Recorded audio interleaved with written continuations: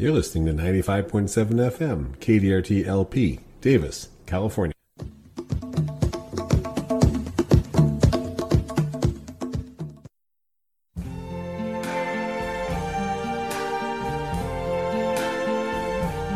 I see trees of green, red roses too. I see them bloom for me and you, and I think to myself. And that music means it's time for the Davis Garden Show. This is Don Shore. And this is Lois Richter on a bright, beautiful, sunny Davis morning. But it's supposed to rain this afternoon. And Don, are we going to have rain for the whole week? We have increasing clouds, and I would say the simple answer to your question is yes, we're going to have rain for the whole week. As advertised last week, the big weather ensemble models were showing the possibility of an atmospheric river series of storms hitting California this week. And they were not in full agreement on all of that, but boy, they are now. And we are looking at a major storm coming in for Thursday and Friday. The exact timing, exact location has been changing a bit from every time I click on the weather forecast, which being in the nursery business is about every, hour or so. The fire hose of water is being aimed at, looks like about Big Sur region, where they are being urged, residents of that area are being urged to have 2 weeks worth of supplies on hand, just in case, because the thing about these storms is there's still some people digging out from the snow up in Mendocino Coast a week ago. So what we have is the day of the broadcast, there will be showers, mainly after 11 a.m. with a high near 50. Now, this is the last day that the high temperature is going to be that cold. Up until now, all these storms we've been getting have been quite cold. This series of atmospheric river, or what we used to like to call Pineapple Express storms, are tapping into some warm, moist air a little further south in the Pacific. It's a classic atmospheric river. So some of these temperatures are going to jump up rather dramatically. High on Thursday is going to be 50 with a chance of showers. Showers and windy Thursday night, major wind advisory. The low on Thursday night is only going to be 48 degrees. From 50 to 40, it's going from 50 down to 48? Yep, a whopping 2-degree drop there at night. Okay, usually around 30-degree difference. What's the next high? Bear in mind that the last series of storms we've had, temperatures, at night have been in the low to mid 30s or maybe 40 degrees. We're looking at 48 degrees on Thursday night. Heavy rain, breezy, and then more heavy rain on Friday with a high of 59. So we're up 9, almost 10 degrees. Friday night with a chance of showers, some break in the cloud cover, going to drop only to 44. Saturday, showers likely, looks like a 60% chance in the Davis area with a high of 56 degrees. Saturday night, heavy rain, and the low is only going to be 50 degrees Saturday night. Sunday, showers likely on Sunday with a high of 62 degrees. Sunday night, showers likely also only dropping down to 50 degrees. So the low then is going to be the high for today. The low will be the high, will be higher than the highs we were having, yes, to put it one way. So it looks like, and these showers continue, and the Weather Service has been a little bit cautious about exactly what's going to happen after this big storm, which could have a couple of inches of rain or more for the Sacramento Valley. But it looks like Monday showers, high near 60. Monday night showers, low around 48. Tuesday showers likely, high near 60. Tuesday night chance of showers, breaking the clouds a bit, but mostly cloudy with a low around 43. Wednesday chance of showers, high near 59. So there are 2 more storms out there, at least that I can see on the radar that I've been looking at. They're not as big as this first one. This first one is going to give us the most rainfall. Weather Underground, which is a fun private site that likes to give you very exact numbers, suggests that over the next 6 days from the date of the broadcast, we'll have about 6 inches of rain here in this Davis area. And that's just us. There are areas where it'll be heavier. Interestingly, they're talking about small stream flood advisories. This is not a major flood event for the Sacramento Valley. We can absorb that kind of rainfall. It will, however, also be accompanied by very significant increase in the snow level. So the snow levels, which have been very low, I mean like snow on the valley floor kind of low, are going to be up several thousand feet. So some warm rain will be falling on a massive amount of snow that's up there in the Sierra. If it hits the snow and it's still cold up there, it'll just add to the water that's up there. But the intermediate part, there could be some snow melt. Again, they're not real concerned about the first storm in that regard, but there's two more behind it at least, and some indication of a continued wet and rather warm pattern right on in through much of March. I mean, we're looking at a significant period of more rainfall. Bear in mind that in Davis right now, we're at about 22 to 23 inches of rain. That's more than our total seasonal average, generally all the way through the rainfall year. So we're well ahead. The snowpack's at 200% north, central, and south Sierra. I mean, you've got plenty of snow up there. So the real question right now is for the people who manage the reservoirs, how much is going to come in? How fast do they let it out? And will there be further flood concerns down the road? This has some significant impacts for, well, everybody. How's that? But especially, good little microcosm. I heard helicopters Monday night going back and forth, back and forth, back and forth out here out in the country. They were spraying the almond orchards until almost 10 p.m. with fungicides because they're concerned about the fungus impact of this rainstorm, this series of rainstorms with the almonds in full bloom. They've had a tough year already with most of the bloom rained out. The key high value variety is towards the end of its bloom. They've only had 1 or 2 days of good pollination weather. They generally have in your average orchard at least 2 or 3 varieties for cross pollination and to spread the season out a little bit in terms of when they bloom. So they still have 3 more varieties that can bloom, but it's looking like rainfall during that bloom period as well. But more to the point, if you know your fungus diseases, very cold temperatures and rain, very little fungus activity. Most fungus have a rather specific narrow range of activity when they infect and cause problems. That's in the 50 degree plus, 55, 60 degree range. That's where we're getting. So wet and warmer is going to be a big problem for not just farmers, home gardeners with peaches that are blooming, plums that are blooming, nectarines, pluots, any of the fruit trees that have blooms open during this period are going to be vulnerable to brown rot of stone fruits, other problems. And if we bump up a little higher after this passes, start getting to the 50 to 55 degree range, fire blight will start hitting the pears and the apples. So a lot more disease problems than we've gotten used to after several years of drought. Bear in mind that our winters have been unusually dry when things have been blooming for the last few years. First in a number of years that I can remember where we have significant rainfall right on through the whole bloom period. So are we out of the drought yet?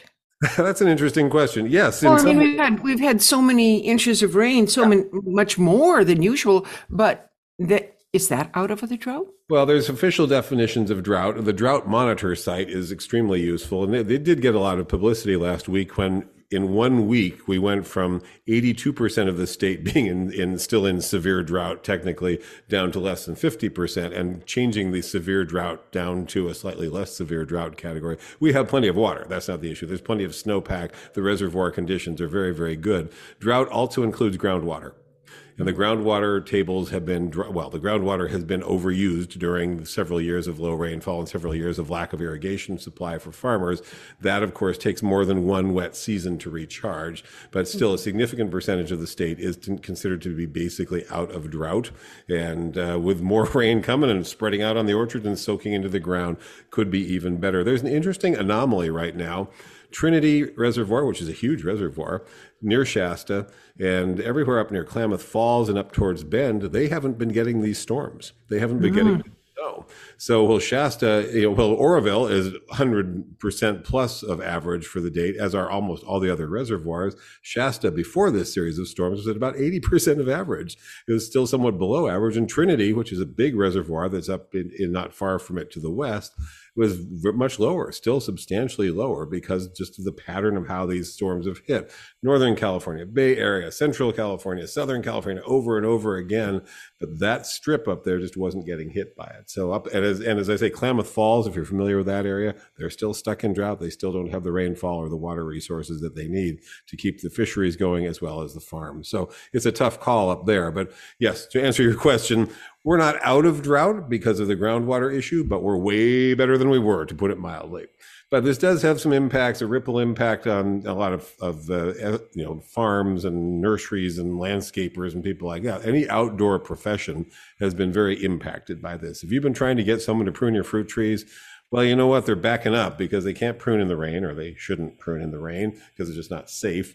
So they can't get to you right now. They may be a couple weeks before they can get to you.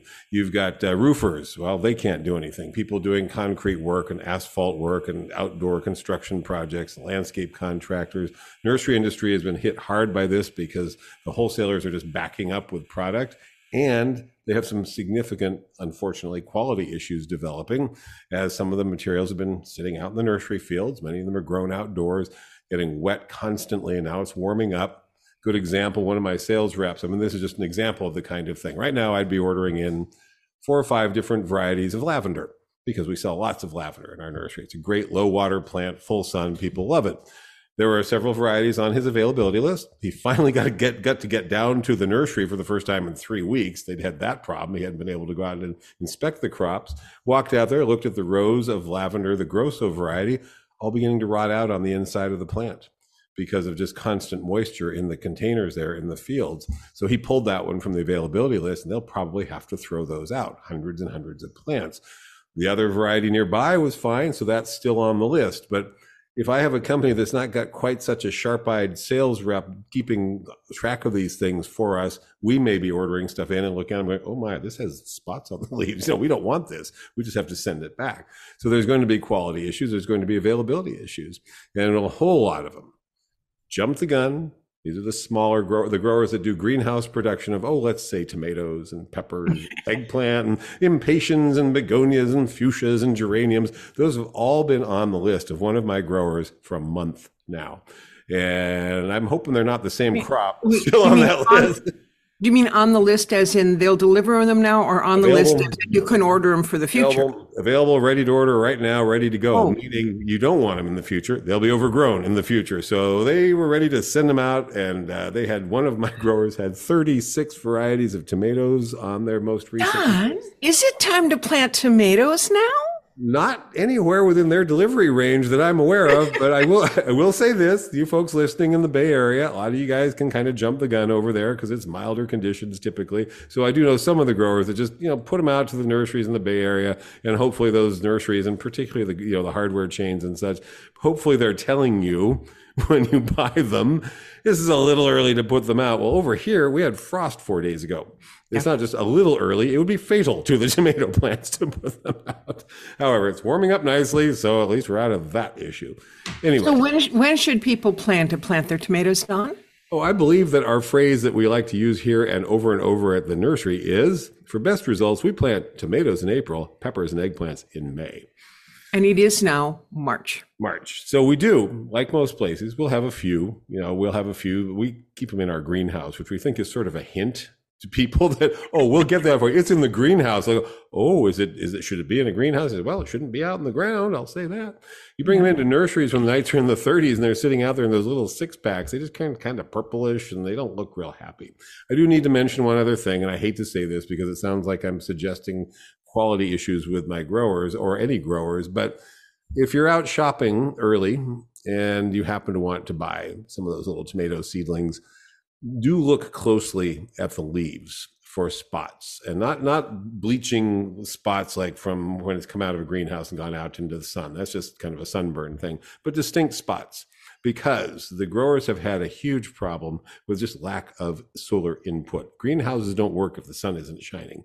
And the sun didn't shine for a couple of weeks there. About 7, actually, that it really wasn't shining much at all. And so they were heating their greenhouses and they were feeding the plants and they're growing. But that unfortunately leads to, with the crowding that you get in a greenhouse, and even with the good air circulation, which is a key part of managing a greenhouse, even with all that, there's a possibility of bacterial speck, early blight, a couple of those things. All you got to do is just lift up the 6-pack of the single plant, look at the older leaves particularly, and see if there are distinct spots on them. If there are, politely draw it to the attention of the place you're buying it, put it back or take it up to the counter and suggest that they dispose of it. None of us are going to drench these things with fungicides. Those are the old days. Nobody does that anymore. We just keep them moving. put them out in the sun, make sure there's good air circulation. But I have a feeling, because of the conditions that we've all had, that the growers especially have had, that there's going to be some overgrown stock, and you might want to look closely just so you don't inadvertently take home a plant with early blight or something like that on the leaves. Also, if you like to buy from your neighbors who have little plant sales, there's a lot of these that happen in Davis. It's very cool. I think this is a wonderful idea. I've seen some things on Nextdoor about it. There's a Facebook group in town. Davis is like everywhere else. You got some people starting seedlings, trading them, selling them for a couple bucks a piece, they're having a plant swap, all that kind of thing. Check the plants carefully. Don't take it personally if someone says to you that there's a little fungus on these. It happens. But the best thing to do, if it's just a leaf or two, pick that leaf off, dispose of it, make sure that goes into the trash, not just onto the ground. If there's a bunch of them that have it, what I do when that happens, if they've come in that way, is I carry them right out and I drop them in the dumpster.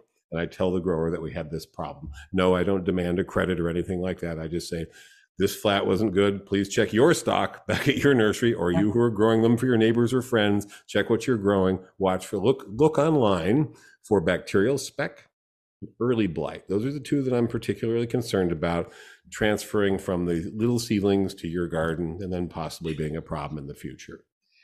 So if people have been growing cuttings or seedlings or whatever, and there is some of that, should they go and look at the big plant? I mean, does the big plant get the same kinds of problems? If you're taking cuttings from something, yes. When we're doing our rose cuttings right now, we are, first of all, they're not dormant anymore. They haven't been for 5 weeks. We're taking cuttings. We're doing them under our mist bench.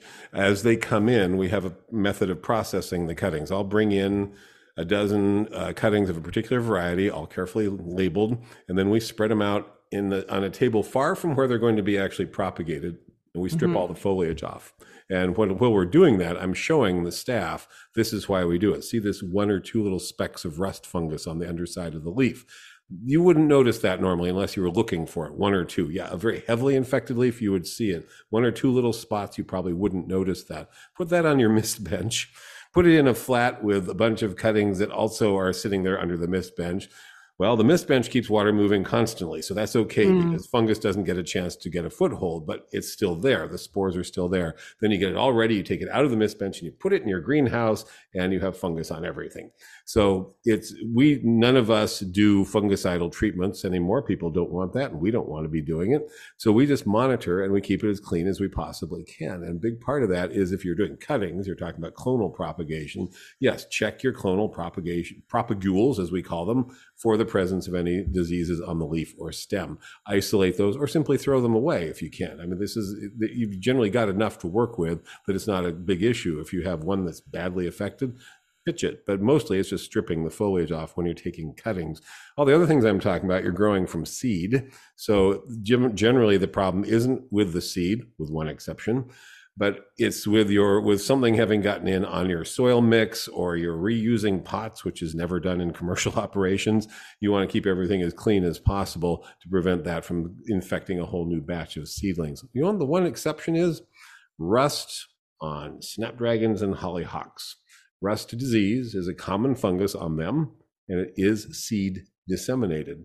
And it's different rust than the rust on your roses, isn't it? Yes, thank goodness. All the rusts are rather specific. The one on snapdragons is different than the one on hollyhocks. It's different than the one on your roses, and it's different than the one on your lawn. They all have the same life cycle, but they don't cross-infect each other. But if you're growing snapdragons or hollyhocks from seed, as we've done, check the seedlings immediately when they come up because the spores are on the seed. It's really frustrating. If you see it right away, you can pick them off. You'll start to see them on a couple little seedlings. More commonly, and this happened to us with hollyhocks when we tried to grow them for sale, we ended up throwing everything out because we had here and there 1 or 2 or 3 seedlings. I just wasn't going to take the risk. So that's a case where a fungus is actually seed-borne, which is weird. But that means, okay, another hint, you're buying hollyhock seedlings at a local garden center. Look on the undersides of the leaves and make sure you're not taking home rust with them. I don't want to make people paranoid, but these are there are things to be aware of. Well, I heard a rumor. You say you don't drench your plants in chemicals, right? But I heard a rumor. Someone wrote in and said that her neighbor just told me that you had recommended a chemical spray for cherry fruit fly. Please send me this recommendation. I greatly appreciate it. the chemical spray down? Well, chemical, I want to emphasize something. Organic or non-organic, it's still a chemical. When you use a pesticide, even if it's certified organic, it's chemical. And I think what perhaps she was wondering was whether I was recommending a synthetic or non-organic spray. First of all, the spray that is used for spotted wing Drosophila, sometimes called cherry vinegar fly, the fruit fly that oviposits on your nice ripening cherry so that you bite in and you find 8 wriggling little larvae inside the cherry. Oh, we should have a webcam for when I say this. No. You don't need to see me grimace that much. It's gross. I would agree with that. The spray that is being used for that is spinosad, which is organic. It's an organic spray that's relatively low toxicity to people, relatively. It is a broad spectrum, non-selective insecticide. Even though it's organic, it'll kill almost anything you spray it on. That's why it's become popular in organic production. It's very useful because it has a wide range of applicability, but that means it's also killing beneficial insects. It's killing some of the things that might come in and feed, not on the spotted winged Drosophila. It'd be great if there was something doing that, but there isn't. But the other beneficials in your orchard, which would include lacewings and ladybugs and things like that. Spinosad is not good for them. So that is the spray that's being used, but I didn't recommend it. I discussed it, and there's a difference. I discussed it and not recommending it per se because it doesn't really work that well for home gardeners, quite honestly. You generally don't have the spray equipment to get a good thorough coverage on your tree. If you ever watch orchard operations, well, they mentioned at the start of the show, right now they're using helicopters, which gives really good coverage.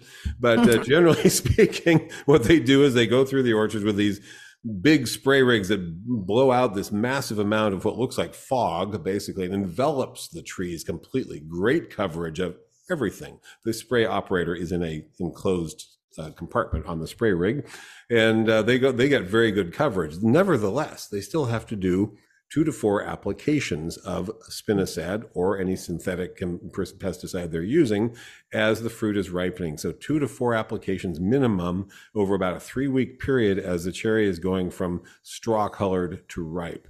I don't know any home gardeners that are willing to do that. I don't think that you'll get good results anyway. It doesn't give significant reduction unless you have really, really good coverage, and I don't see how you're likely to get that. So as of now, we still do not have a spray that's effective for home gardeners, or really all that effective, honestly, for commercial applications, and frankly, that reduces significantly the number of worms that are in the fruit.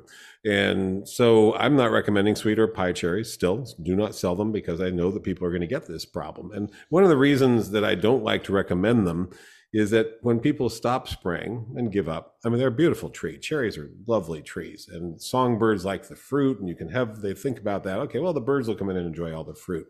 Spotted winged Drosophila has a host range that includes almost every soft fruit you can think of.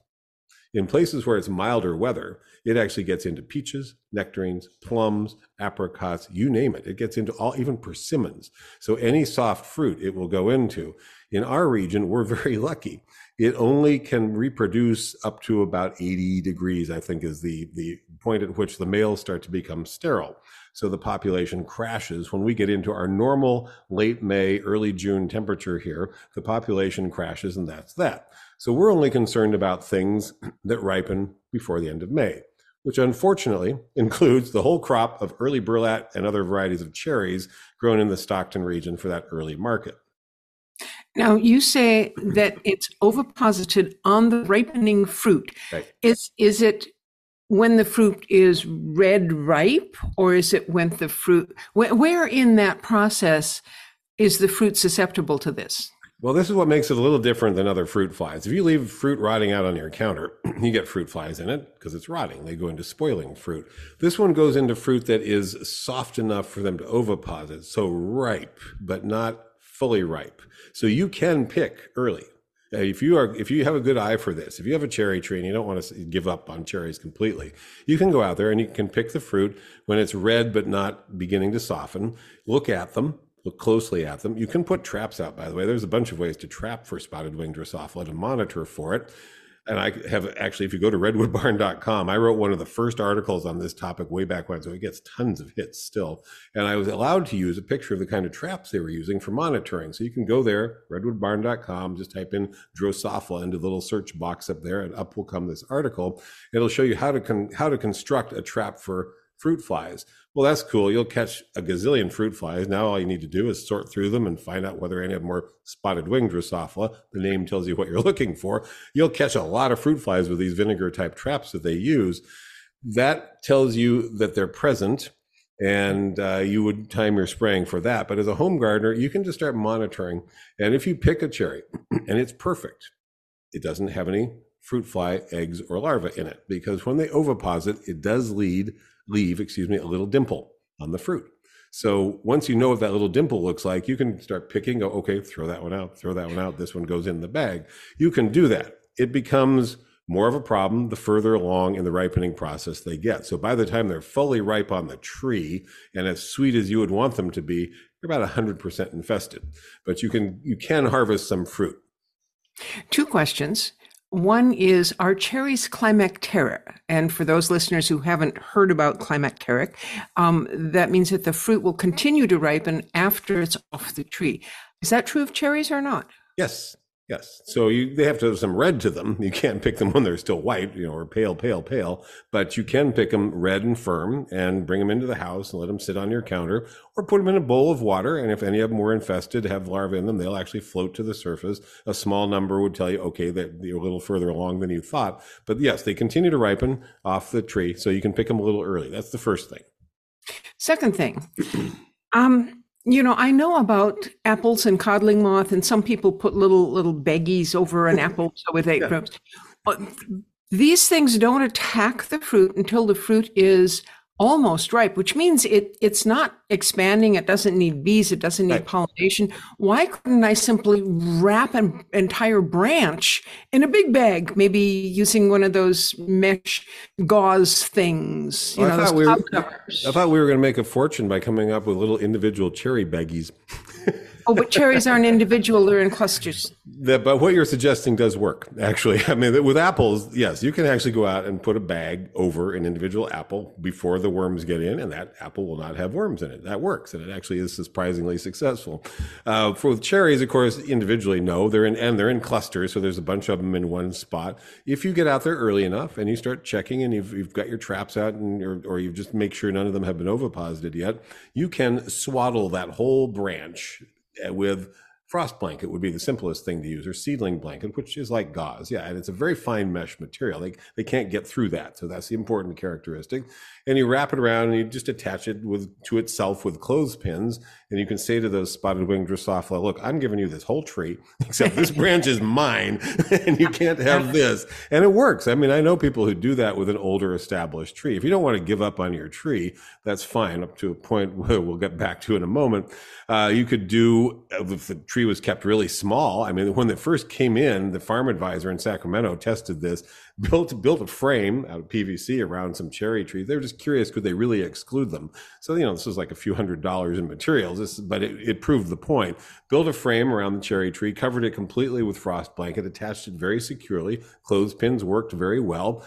Those trees were worm-free. All right, the fruit on those trees was worm-free. Now, if your tree is a normal-sized cherry, it's going to look a little funny out there with a whole building around it with frost blanket on it. Look like a crystal. Cherries get like a 2 or 3 story tall house. They can get large, but I've had customers, and it's always these engineering type guys. And so it was like, all right, how do you do this? Well, I'll tell you what you would do. You'd find the slowest growing variety out there, like Craig's Crimson. You get it on the slowest growing rootstock, like Colt. So now you're looking for a particular variety on a particular rootstock. You're basically planting the dwarfest cherry you can. You're going to head it out when you first plant it, so it'll be low branching, and you can keep that cherry about 6 feet. All right, that's easy, 6 feet, 7 feet. You could actually, without total lack of reason, build a frame around that and cover it in theory. And I've talked to these guys, and I hope it worked for them. I would like your feedback, gentlemen, if you actually did this and followed through on it. But the simple thing is, all right, you got a cherry out there, you're not ready to take it out, you want to get some of the fruit. In the last years before I took mine out, I just learned how to pick them. I'd go out there and I'd look and I'd pick, and I could pick a whole bowl of uninfested cherries. progressively more difficulty as the ripening process went along, but I still enjoyed them for a while. But there's one other reason to think about taking out your cherry or just not planting one in the first place. I mentioned they do attack other fruit. They will attack blueberries, for example. Blueberries ripen April and May, some varieties. So they aren't attracted to the blue color as much as they are to red. We know that. They are very attracted to red. So, but there's one blueberry called pink lemonade, for example. Ooh, I don't think I would plant that one. Every blueberry that I know of, and I come from blueberry country, goes through a series of colors. Right. And it starts out green and then it gets lighter. And there is a red stage before it turns blue. Yeah. So, And and blackberries, the same thing. There's a red stage in there. And they do go into blackberries. People don't know that, so I don't want to discourage them, but they can infest your blackberries. And it's more likely to happen if you have a cherry nearby, creating a large standing nearby population of the spotted-winged Drosophila. If you just have blackberries, just have blueberries, I have plenty of blueberries, and I've never had these worms in them. And I've had plenty of blackberries and never had the worms in them because I took my cherry trees out. So there is a good reason to consider taking them out. Now, if you're listening in a climate that's milder than ours, you may get infestation on early ripening plums, which can be red, maybe peaches. They are known to go into other fruit, but they definitely have a strong preference for red. We noticed this immediately when they were all attacking Bing cherries and, the well-known red cherries, and Royal Anne would be basically uninfested right nearby because they have a much stronger preference for the red color. So that helps. But to get back to the key first question, we aren't selling cherry trees. We aren't selling even pie cherry trees because they do attack those. And the spray that is listed for it is very challenging for homeowners to apply in a reasonable manner and get any kind of efficacy. But be aware that this thing can attack other types of fruit as well. So that might be the final straw that causes you to take out that beautiful cherry tree. Now, a lady asked, what about flowering cherries? I sell lots of flowering cherries. Fortunately, they very rarely set significant amounts of fruit, and it doesn't turn bright red. So that doesn't seem to be an issue. Your Akebono cherry is not a factor in the presence of spotted-winged Drosophila in your garden. Whew. And you said about the temperature. Yeah. Do we have any cherry varieties that ripen after it gets over 80 here? I mean, I understand that they're going to get it with when it's just starting to get ripe, but I don't know of any. That was what I initially thought with pie cherries, because pie cherries tend to ripen later. And I made that comment in one of my first articles about it. And a gentleman sent me a note saying, nah, they get in there too. So I don't think there's a cherry variety to look for here. But our good news is it was red raspberries that they came into California on initially. They moved to cherries. Here, those are the big crop issues. And it doesn't seem to be a problem on the others. But I wouldn't want you to inadvertently create a very large population of them and have it attacking other things like the wonderful blueberries that you're growing now. I had a customer years ago who had a problem in their nectarines and brought it in, and we could not figure out what it was. I kept saying, this looks like codling moth. You don't get codling moth in nectarines. That's ridiculous. So we sent it over to the state lab because we actually... Hey, that's a codling moth. And they called back and said, this is a codling moth. It's in a nectarine. Can you find out more information? But by the way, if you look it up, you'll find, sometimes codling moth will attack peaches, nectarines, things like that. Not very commonly. They're an apple and a pear pest, but primarily apples. And I talked to the person who had the problem. They looked over the fence. Their neighbor, very close, high density neighborhood, had a big old Golden Delicious apple in the backyard. Golden Delicious, if you've ever grown it, is about a 20 by 20 foot tree easily, produces 500 to 1,000 apples every year, all of which were wormy, all of which were falling on the ground, creating a very large standing population of codling moth that was actually seeking out other food sources nearby. So there's sometimes a reason to get rid of a host plant, unless, for example, in that case, I would have offered to give the neighbors some chickens to put under their apple tree and take care of the secondary part of the population, which works, by the way, just for the record.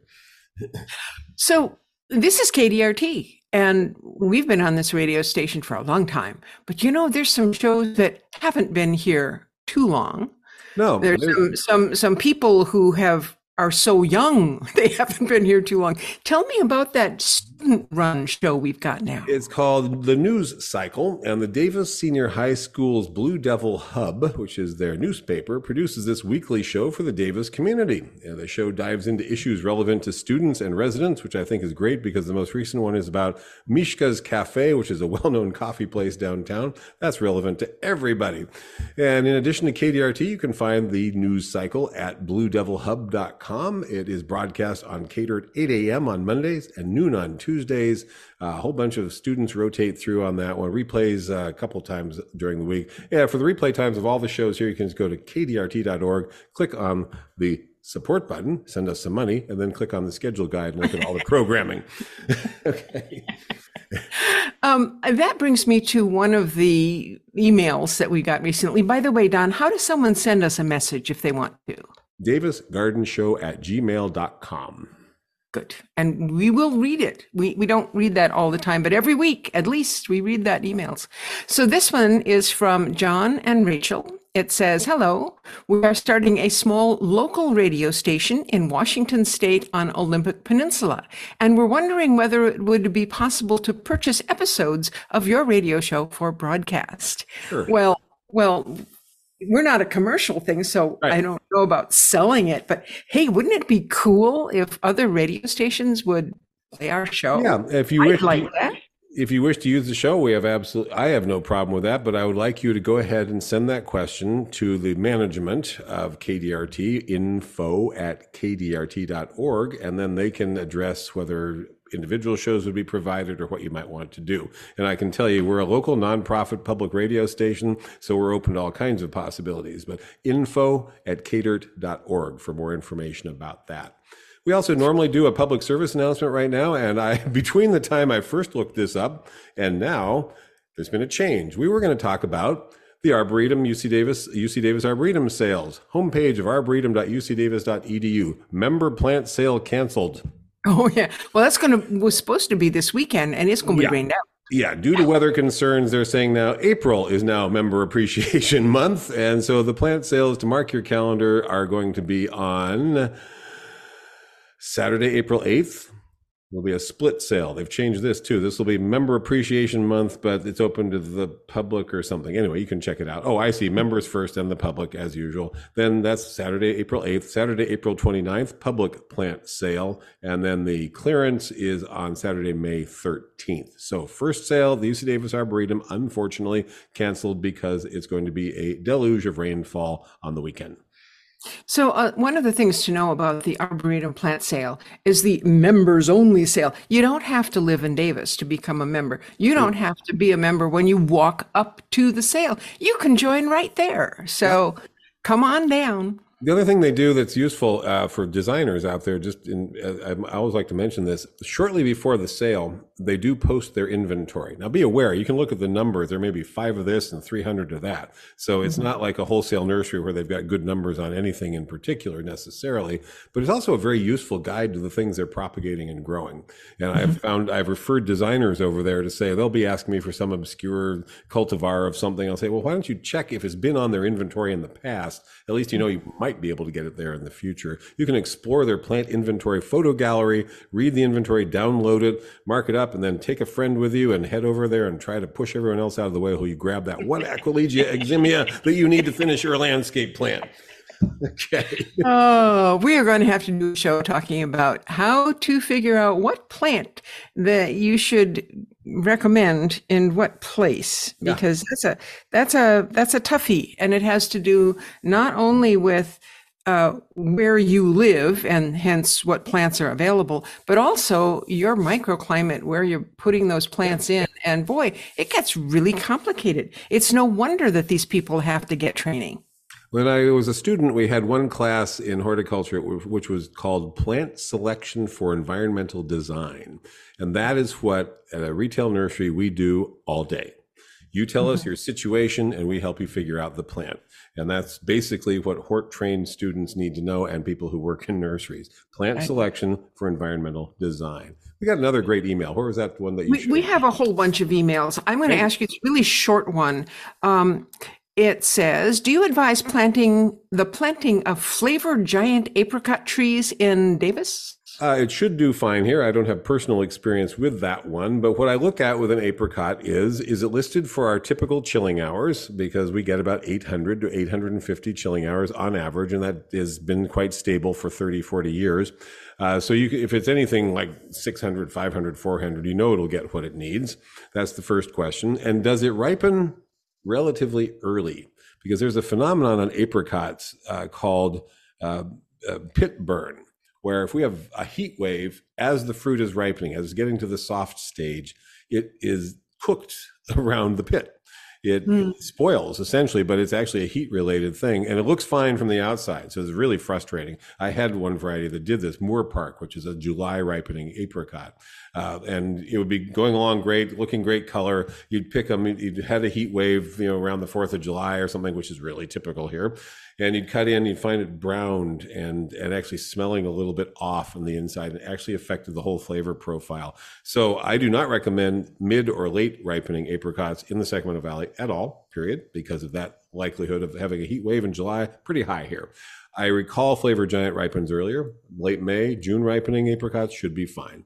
And so I would have no problem with Flavor Giant. It meets the basic criteria. Personally, the one I sell most, and in fact, almost entirely now, is Blenheim, also sold under the name Royal. They are the same thing. I've had old guys argue with me about it. Well, I'm an old guy now, so I'll push right back at them. They're the same thing. It's the same variety. Royal was a marketing name for Blenheim in the 1950s. You can look it up. But Blenheim are so bland. I've had friends who've had Blenheim trees. They give me that fruit, and it's sweet.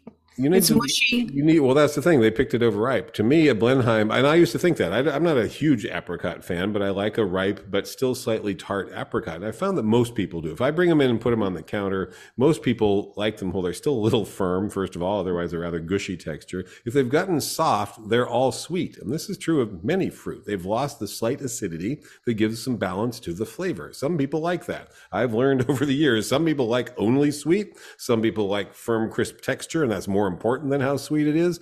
We find that there's a perfect point where the Blenheim is still not fully gold, that you pick it, well, it's still firm enough that you can carry it and take it to work and give it to your friends.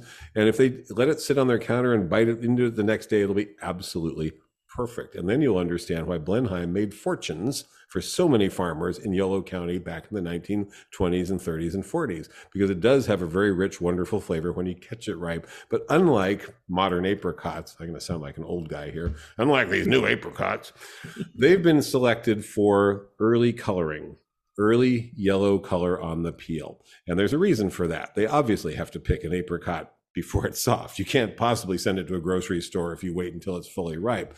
But at least if it's got good color, you can send it to the grocery store and it'll sell. And while they're climacteric, they are, in other words, they continue to ripen. They don't continue to ripen as well off the tree as some other types of climacteric fruits, in my opinion.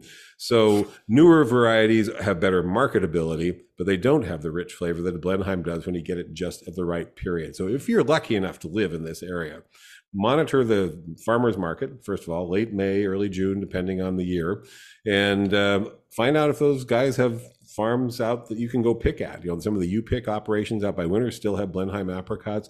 I think you'd change your tune about how good a fruit it is. Well, I will allow you to convince me because I trust you, Don. Okay. I'm going to go and try Blenheim again. Yes, an heirloom variety now. It's been around long enough that we consider it an heirloom variety with a great history in Yolo and Solano counties. I will never qualify as one of those old guys, but I've been around as long as Don has. Yes. They'll just say they get a little set in their ways. Oh, we all do. Don't we all? Yes, so I have go ahead, next one. Yeah. I'm going to read a couple of things, and these are conversations that came into Don's store. And so these are real conversations. These are weirdness in the garden center. And this one says, multiple people this week are coming in looking for bulbs, not spring-planted bulbs. They're disappointed and surprised that we don't have bulbs for daffodils and tulips in stock. Daffodils and tulips are blooming now, aren't they?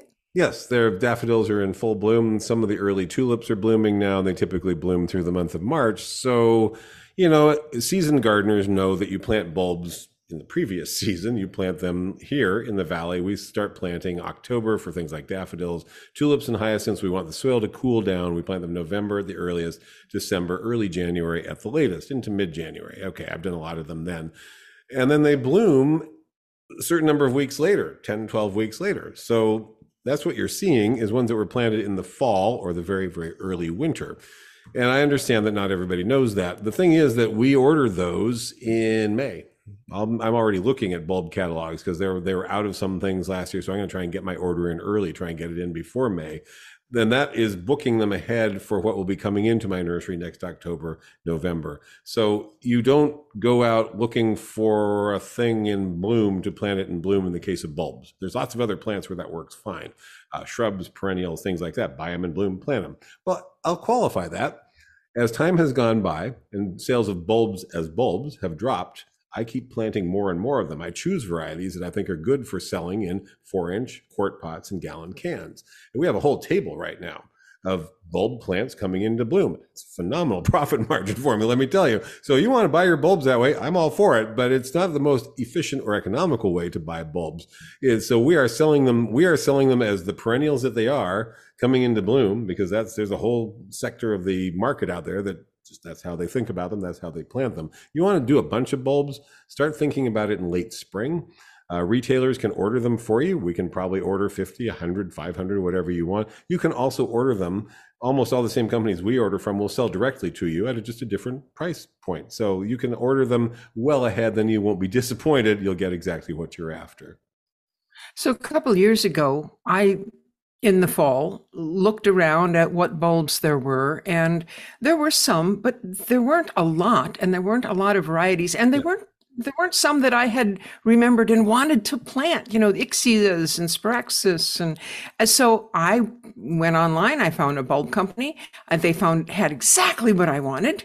And so I'm blithely ordering up a bunch of this and a bunch of that. And it turns out it was in Michigan. Well, they are not going to send me the bulbs in the middle of winter so that I can plant them, because I would have gotten them and planted them and put them in my, they're not going to send those until it is no longer freezing where they are or anywhere between there and here, because they don't want to have to write off a bunch of stuff that gets frozen. Yep. And so I got these things and I had them in my hand as the things were blooming out in the yard. And it's like, it's the wrong time of year, but I've got these naked bulbs. What am I going to do? I got to plant them. Yes. So I planted them, and some of them eventually bloomed that year, but really, really, really late.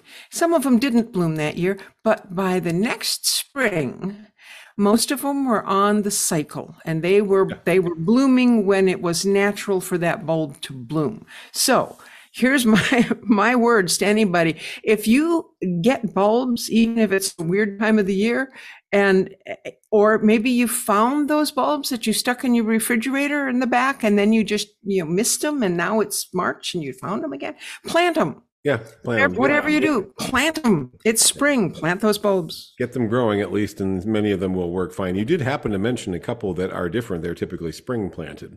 So there are spring planted bulbs, which are, by the way, much less of a thing for these bulb companies that you'll find online. Ixias, Sparaxis, Freesias are planted both fall and spring. And of course, Gladiolus and things like that are spring planted. But the ones people are thinking about, your classic bulbs, daffodils and tulips, are fall and early winter planted in California. And the bulb industry is a fascinating industry. They all route through the Netherlands and out to these companies in Connecticut and Michigan and places like that. Shipping may be constrained. Also, they do run out. I mean, the bulb industry is always juggling supplies and was hit real hard by COVID. But if you're really fixated on a particular variety, you should probably get your order in early. So here's another one. Someone came in and said, my neighbor's tulips are blooming, but mine aren't. Why is that? Yeah, she thought it was a horticultural issue, but there are just early, mid-season, and late blooming tulips. So her neighbor got an earlier blooming tulip than she did. Most tulips here bloom mid to late March. We have some in bloom at our garden center now that were early types, early flowering hybrids. There's some April ones too, aren't there? Yeah, that's late for tulips here. That's normal for tulips in a colder climate. So. Okay. The next one is, my peach tree is flowering, but it doesn't have any leaves. Well, my plum tree just flowered. It still doesn't have any leaves. That's just the way they are. Yeah, that's someone new to gardening. And yes, peaches, plums, apricots, almonds, all those trees flower before they leaf out. That's normal. That's normal. All right. And here's the last one that I want to do from this little list. The pomegranate we planted in the fall died right away, and it has no leaves, none whatsoever. Yeah, so she thought it was dead. So she planted a deciduous. It's a pomegranate, right? She planted a deciduous plant in the fall. She did not know it was deciduous, which means that it has a Deciduous. normal cycle of senescing and dropping the leaves. And so she planted it and watched it die. That's what it looks like. We do try to mention this to people, although I should probably be more diligent about it. Deciduous plants do plant fine in the fall. They do make root growth as they go in, even apparently as the leaves are falling.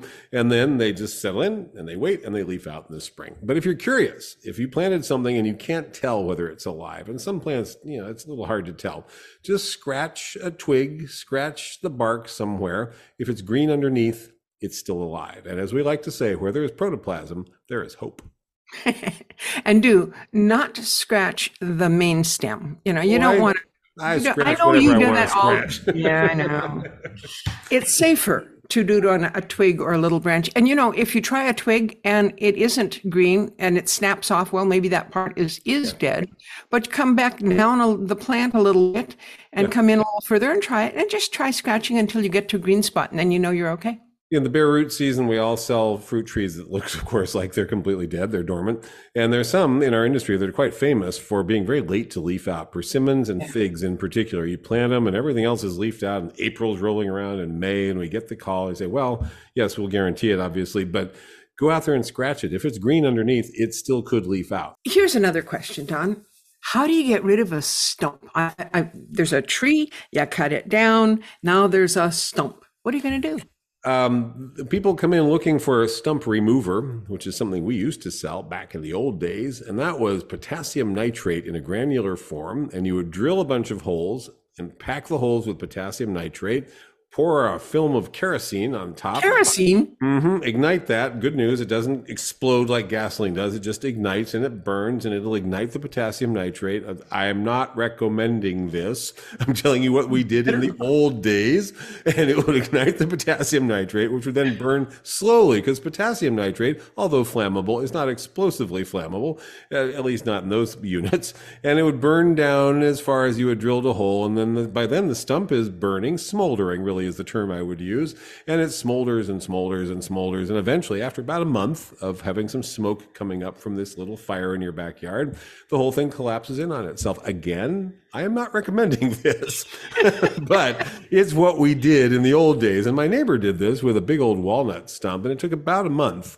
You can see this little plume of smoke coming up from the backyard. Try this in Davis. A plume of smoke coming up in the backyard. And eventually, he said it just all collapsed in on itself. He threw dirt in the hole, and that was that. It was all done. But that's not available anymore. So yeah, now hold on. If we go any further on that one, I used to fight forest fires, and I want to tell you that if you get a stump burning down into the underground parts, whatever the largest roots are, those are going to burn too, which means it goes down, it goes out. We had stumps where the fire would cross the fire line by burning through a root underneath where we had cleared out and pop up, 2 months later on the other side. So be careful and don't try that. Yeah, don't. Well, first of all, you can't try that at all. You can't buy this product anymore. So what you can buy now is something called Stump Killer, or sometimes Stump Destroy, any bunch of different names.